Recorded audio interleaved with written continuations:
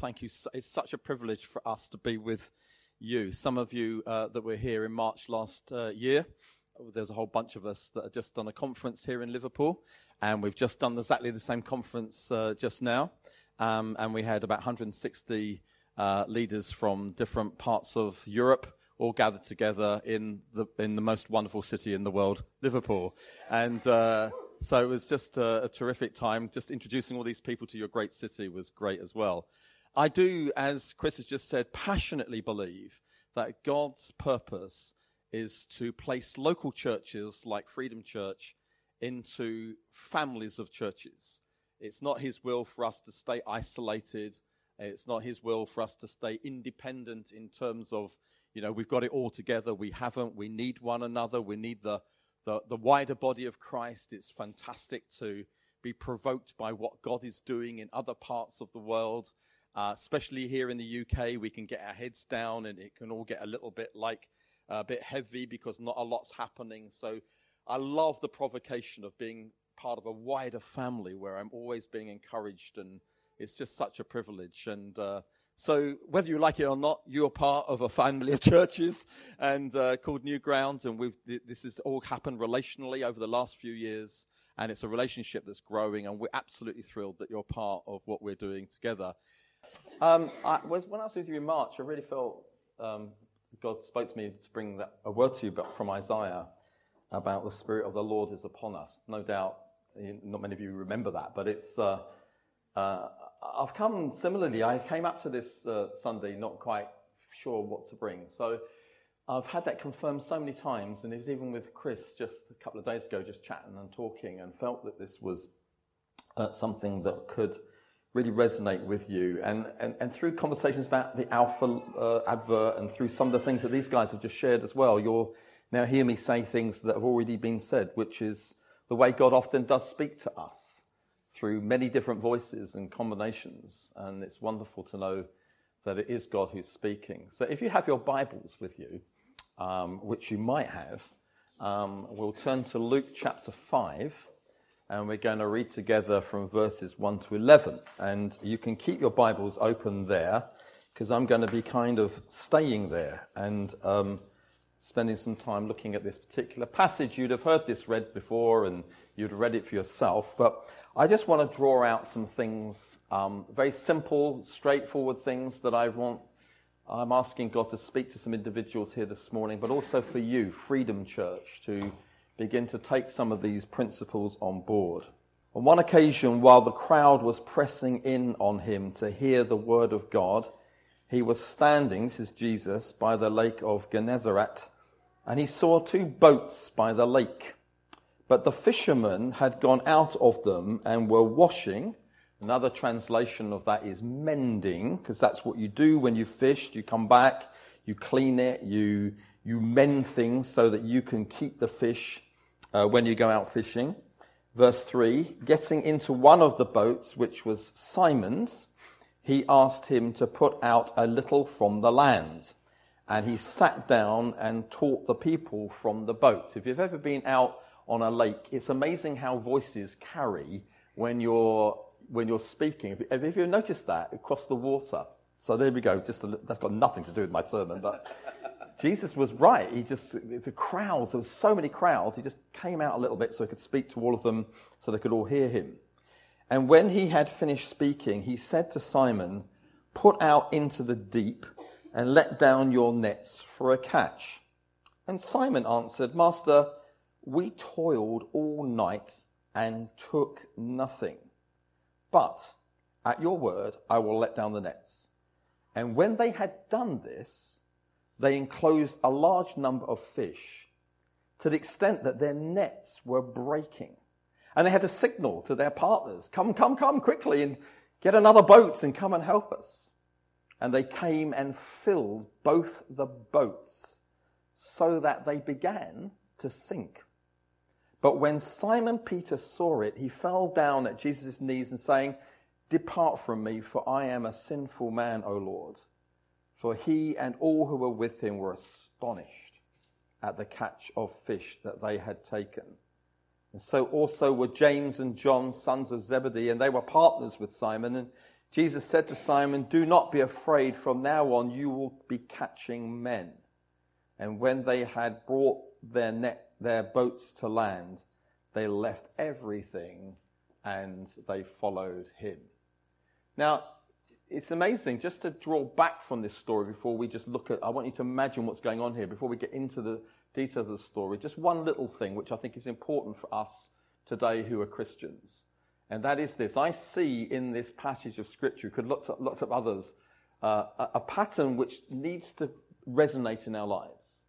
So here's Simon, and he doesn't kind of know Jesus very well, but he's kind of following him.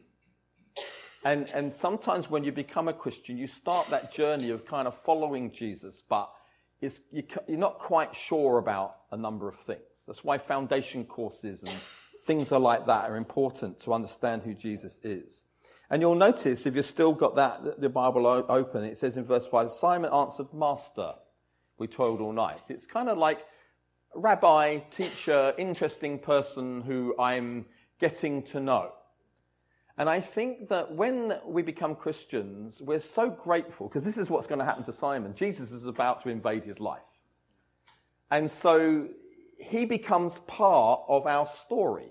This Jesus becomes part of our story. And we're so thrilled, and our sins are forgiven, and we've got a new purpose in life, and life kind of gets very exciting.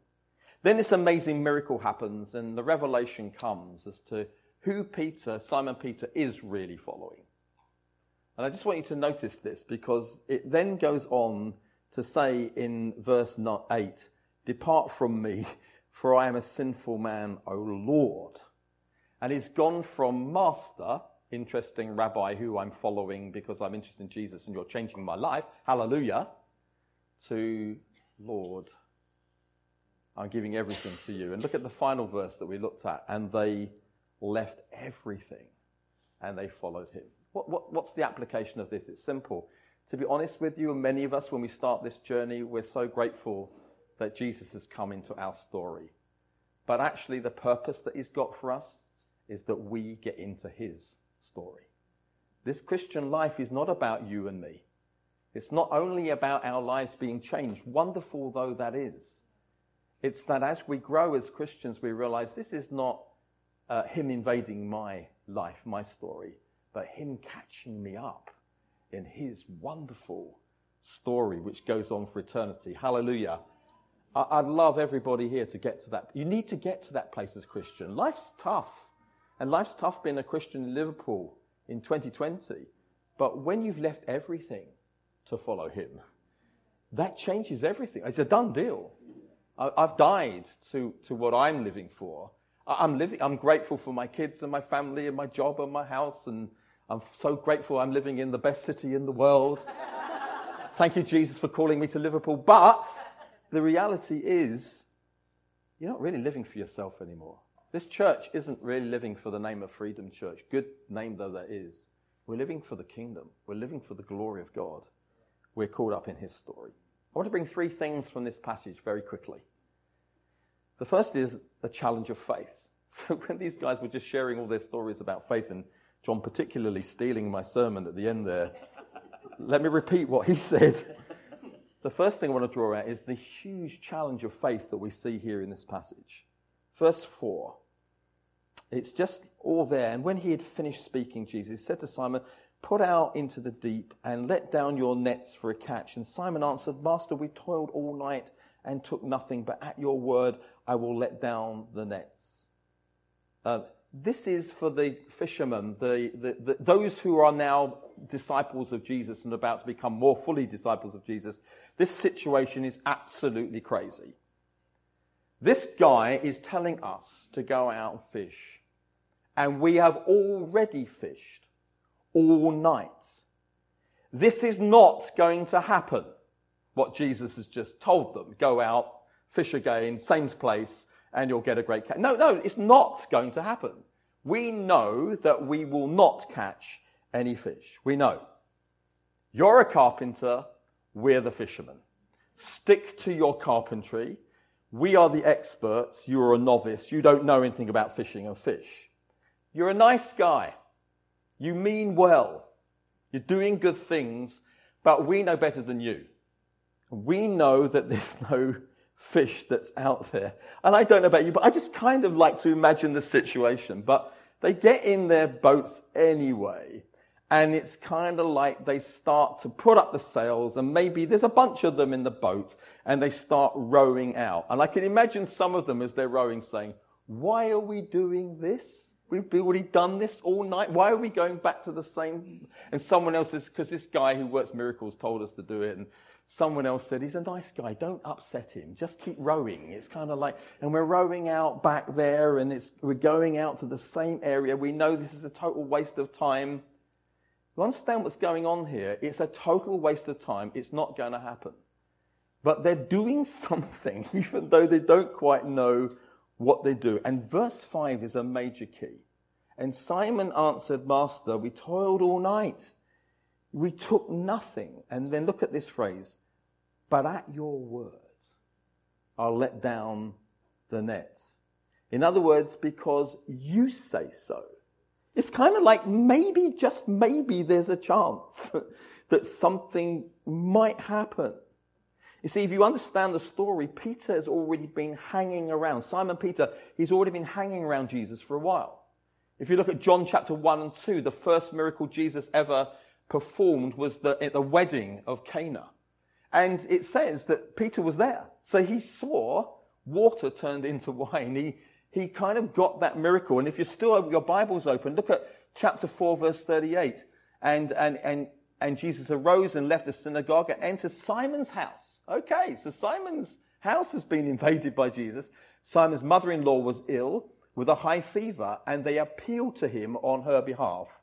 And he stood over her, Jesus, rebuked the fever, and it left her, and immediately she rose and began to serve them. Now, as sun was setting, all those who had any who were sick and with various diseases brought them to him, and he laid hands on every one of them, and he healed them. So here we've got Simon Peter, and he's looking at Jesus. He's hanging around the edge. He's seen the water turn into wine. He's seen his mother-in-law, and that's got to be a miracle, healed. When I read that passage, I'm not sure that he wanted his mother-in-law healed. But the reality is Peter was always hungry. That was his motivation. And he couldn't cook. So the mother-in-law got healed, and then she cooked up. Anyway, so anyway.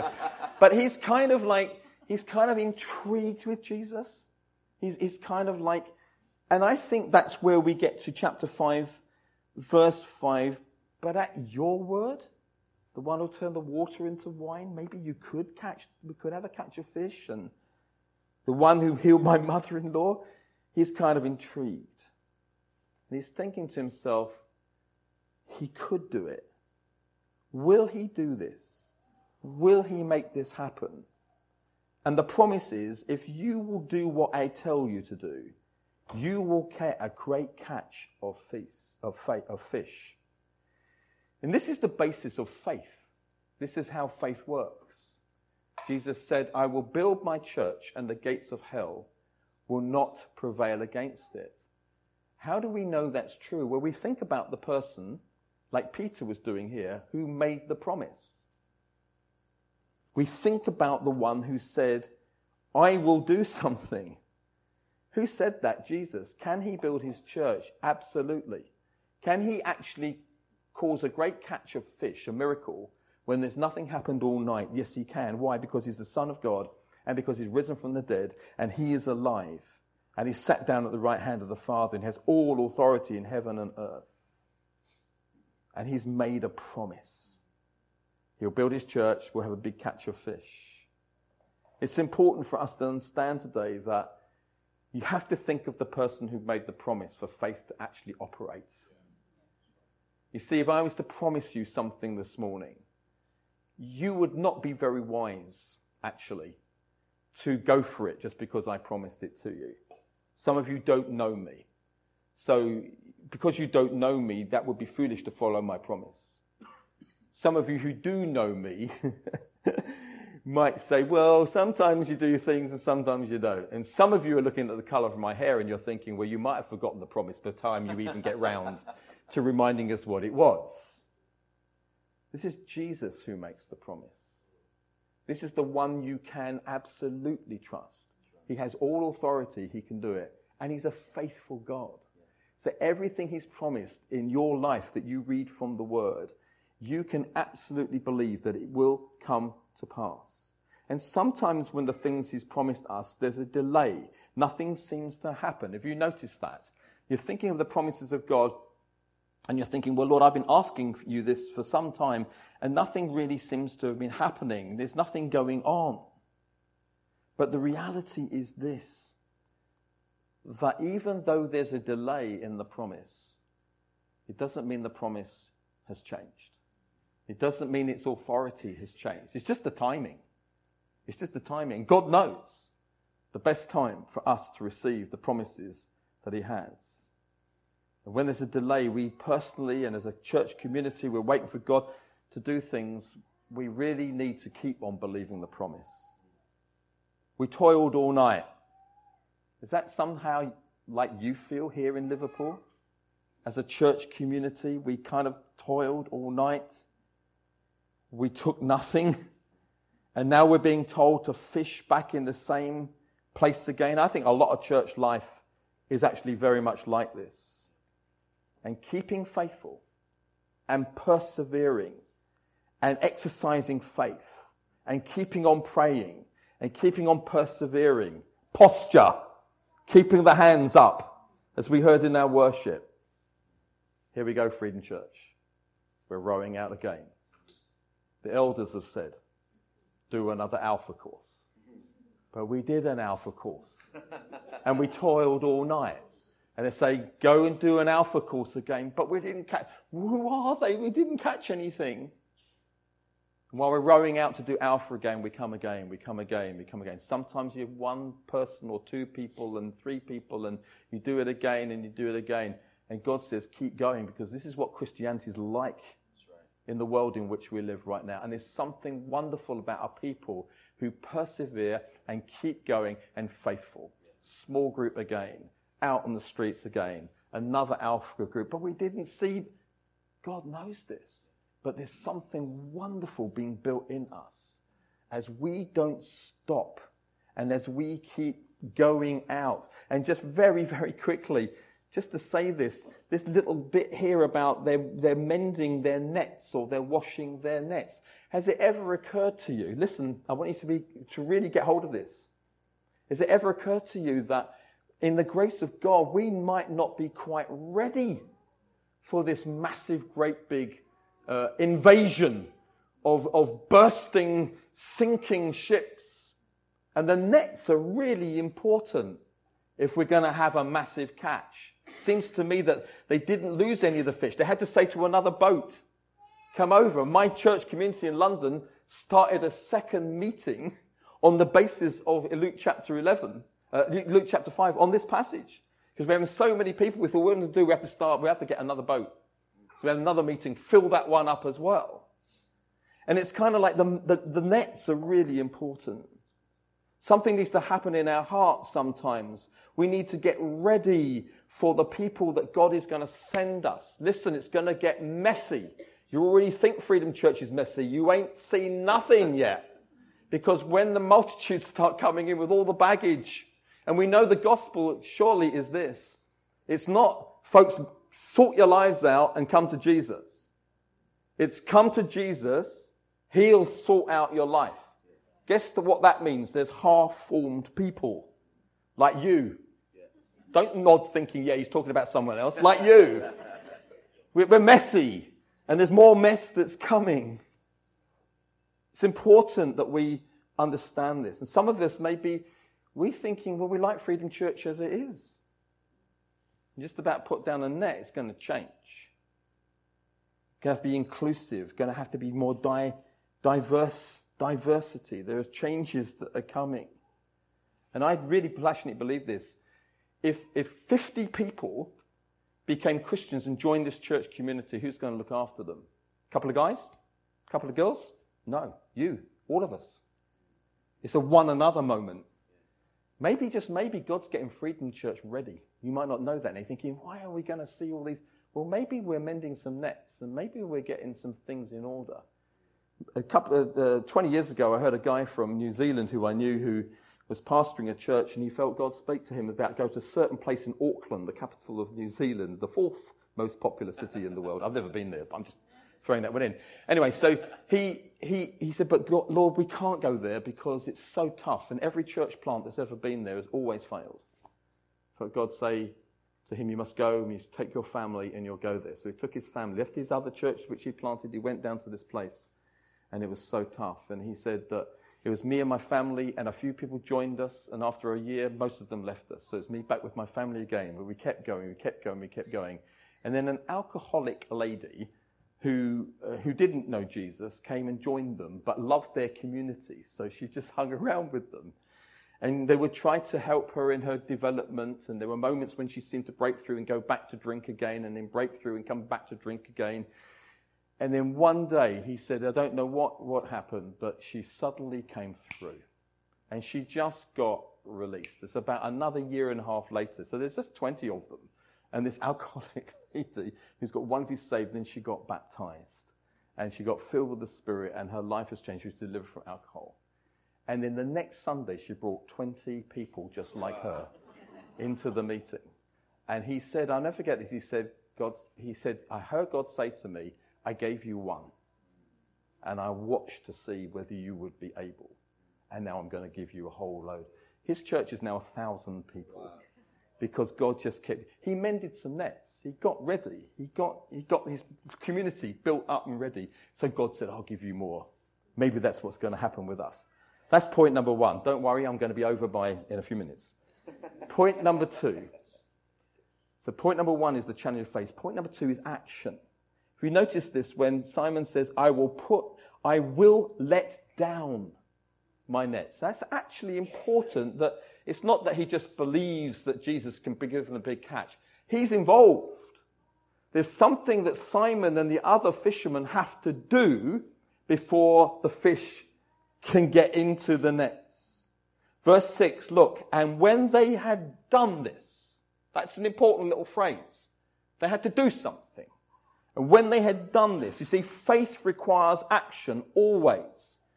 Jonathan stole this from me when he was sharing this a moment ago. Your faith has made you well. There's something about faith, persevering faith, particularly here in the UK, that I believe God really loves. And we keep going and we do things. It's not our doing that makes it happen, but it's as we step out that the promise that God has made can become a reality. Those guys who let their friend down through the roof and invaded that meeting so that their friend could be healed. Jesus commended everything that was going on. He often says, your faith has made you well. Like Jonathan just said a minute ago to the blind guy, what do you want? It's like he wants action. The action with the blind one was to confess what he wanted. The woman who touched him in the crowd, she touched him. She did something to get his attention. I mean, why do these disciples have to fish again? Why did they have to let their nets down again? Why do they have to go back out again? Something in the going out and the mending of the nets and putting the nets down and doing this was really important. I mean, God is a miraculous God. The boat could have the boats could have gone out there. Sorry if this is just my imagination. And all the fish could have just jumped in. Or they didn't even have to go out. And all the fish could have jumped over everything out of the sea to land. So why didn't he do it that way? He's a miracle-working God. He can do it. There's something in the ingredient of these disciples having to let their nets down again and having to do something. And the miracle comes when faith is not faith alone in the promises, but actually becomes an action. God responds to active faith. And I sometimes feel that my faith can be a little bit passive. So he's asking me to do things. And it's as we do things, they begin to happen. Hebrews chapter 11 is the story of men and women, and it's called the story of the heroes of faith. That's what people call it. I want you to understand that these people were no different to you. They weren't special. They were just people like you and me, exactly the same. And if there is a difference between them and us, it's purely this. I think when I read through their stories, they were men and women of action. They'd seen the promise. They believed God could do it, and then they went and did it. So God says to Abraham, I'm going to send you to a land that I'm going to give to you. What does he do? He steps out. The phrase about it is, he went out not knowing where he was going. But he went. And he found out where he was going because he started to walk. So important that we understand this. So God spoke to Noah and said, build an ark because the rains are coming. And it says of Noah, and by faith he built an ark. See, I think some Christians think that if you wait long enough like this in the meeting, verily the ark will just come down from heaven. During worship time, sing a little louder, it's going to come. But it really doesn't happen like that. He had to build it. And as he built it, and people laughed at him, he just kept building. That was faith. That was the action that was required. We can go on. Why did they walk around Jericho? Isn't that a weird story? Those buildings could have collapsed without them. But somehow there's the ingredient of God working and moving and doing things that will make something begin to happen. What has God said to Freedom Church and to individuals here? What action is there that is now required for us to begin to do something for the glory of God? Number 3, and with this we close, and this is a very, very important part of this message, the miracle that then begins to happen. The challenge of faith, even when there are delays, the challenge to move into action, because that's really important to see things happen, and finally, the expectation that when God moves, a miracle will happen, and it can happen suddenly. Because suddenly the boats are beginning to sink, and suddenly the nets feel like they're going to break, because suddenly a miracle has taken place. This isn't one fish. This isn't 3 fish. This is crazy. This has gone from nothing, we toiled all night, to one of the greatest miracles. It's such a miracle. It's the only way to get through to fishermen. Because how is he going to convince them that he's the Messiah like this? You remember the start of this message? You're a carpenter, we're fishermen, we know these things. Okay, Jesus says, then I'll give you a miracle that will show you that I am the Son of God. And they fall down on their knees because it's the greatest miracle. They know this is God. They know this can't be man. They know that God has suddenly broken through and worked a miracle. Did you know that the word suddenly comes more in the book of Acts than any other book in the Bible? Suddenly. If you read through Acts, you'll hear the suddenly. Acts chapter 2. Suddenly there was the sound of wind coming. Why is that significant? It's significant because we still live in the age of the Acts of the Apostles. Nothing's changed. This is still the age of the Spirit on the day of Pentecost that we live in today. And so just like the New Testament Christians, we should be full of expectation that God can and will suddenly break through. If you get your nets mended, if you get yourself prepared and get ready, I believe God can work a miracle. I believe this church could just, of course it could. It could just suddenly explode and we'll be going, whoa. This was not something we planned or strategized. It was something that God only did. I think, again, these New Testament Christians in Acts were just like you and me. They weren't any different from us. But I tell you what, they did believe in suddenlies. They did believe that God would break through. They did believe that he could suddenly come and do something that's amazing. I really don't want us, as we bring this to a close, to adopt a Christianity which is the same old, same old. I think some of us, I know that can happen to me. I just kind of get into the mold that this is Christianity that we're enjoying now. It's probably as good as it gets.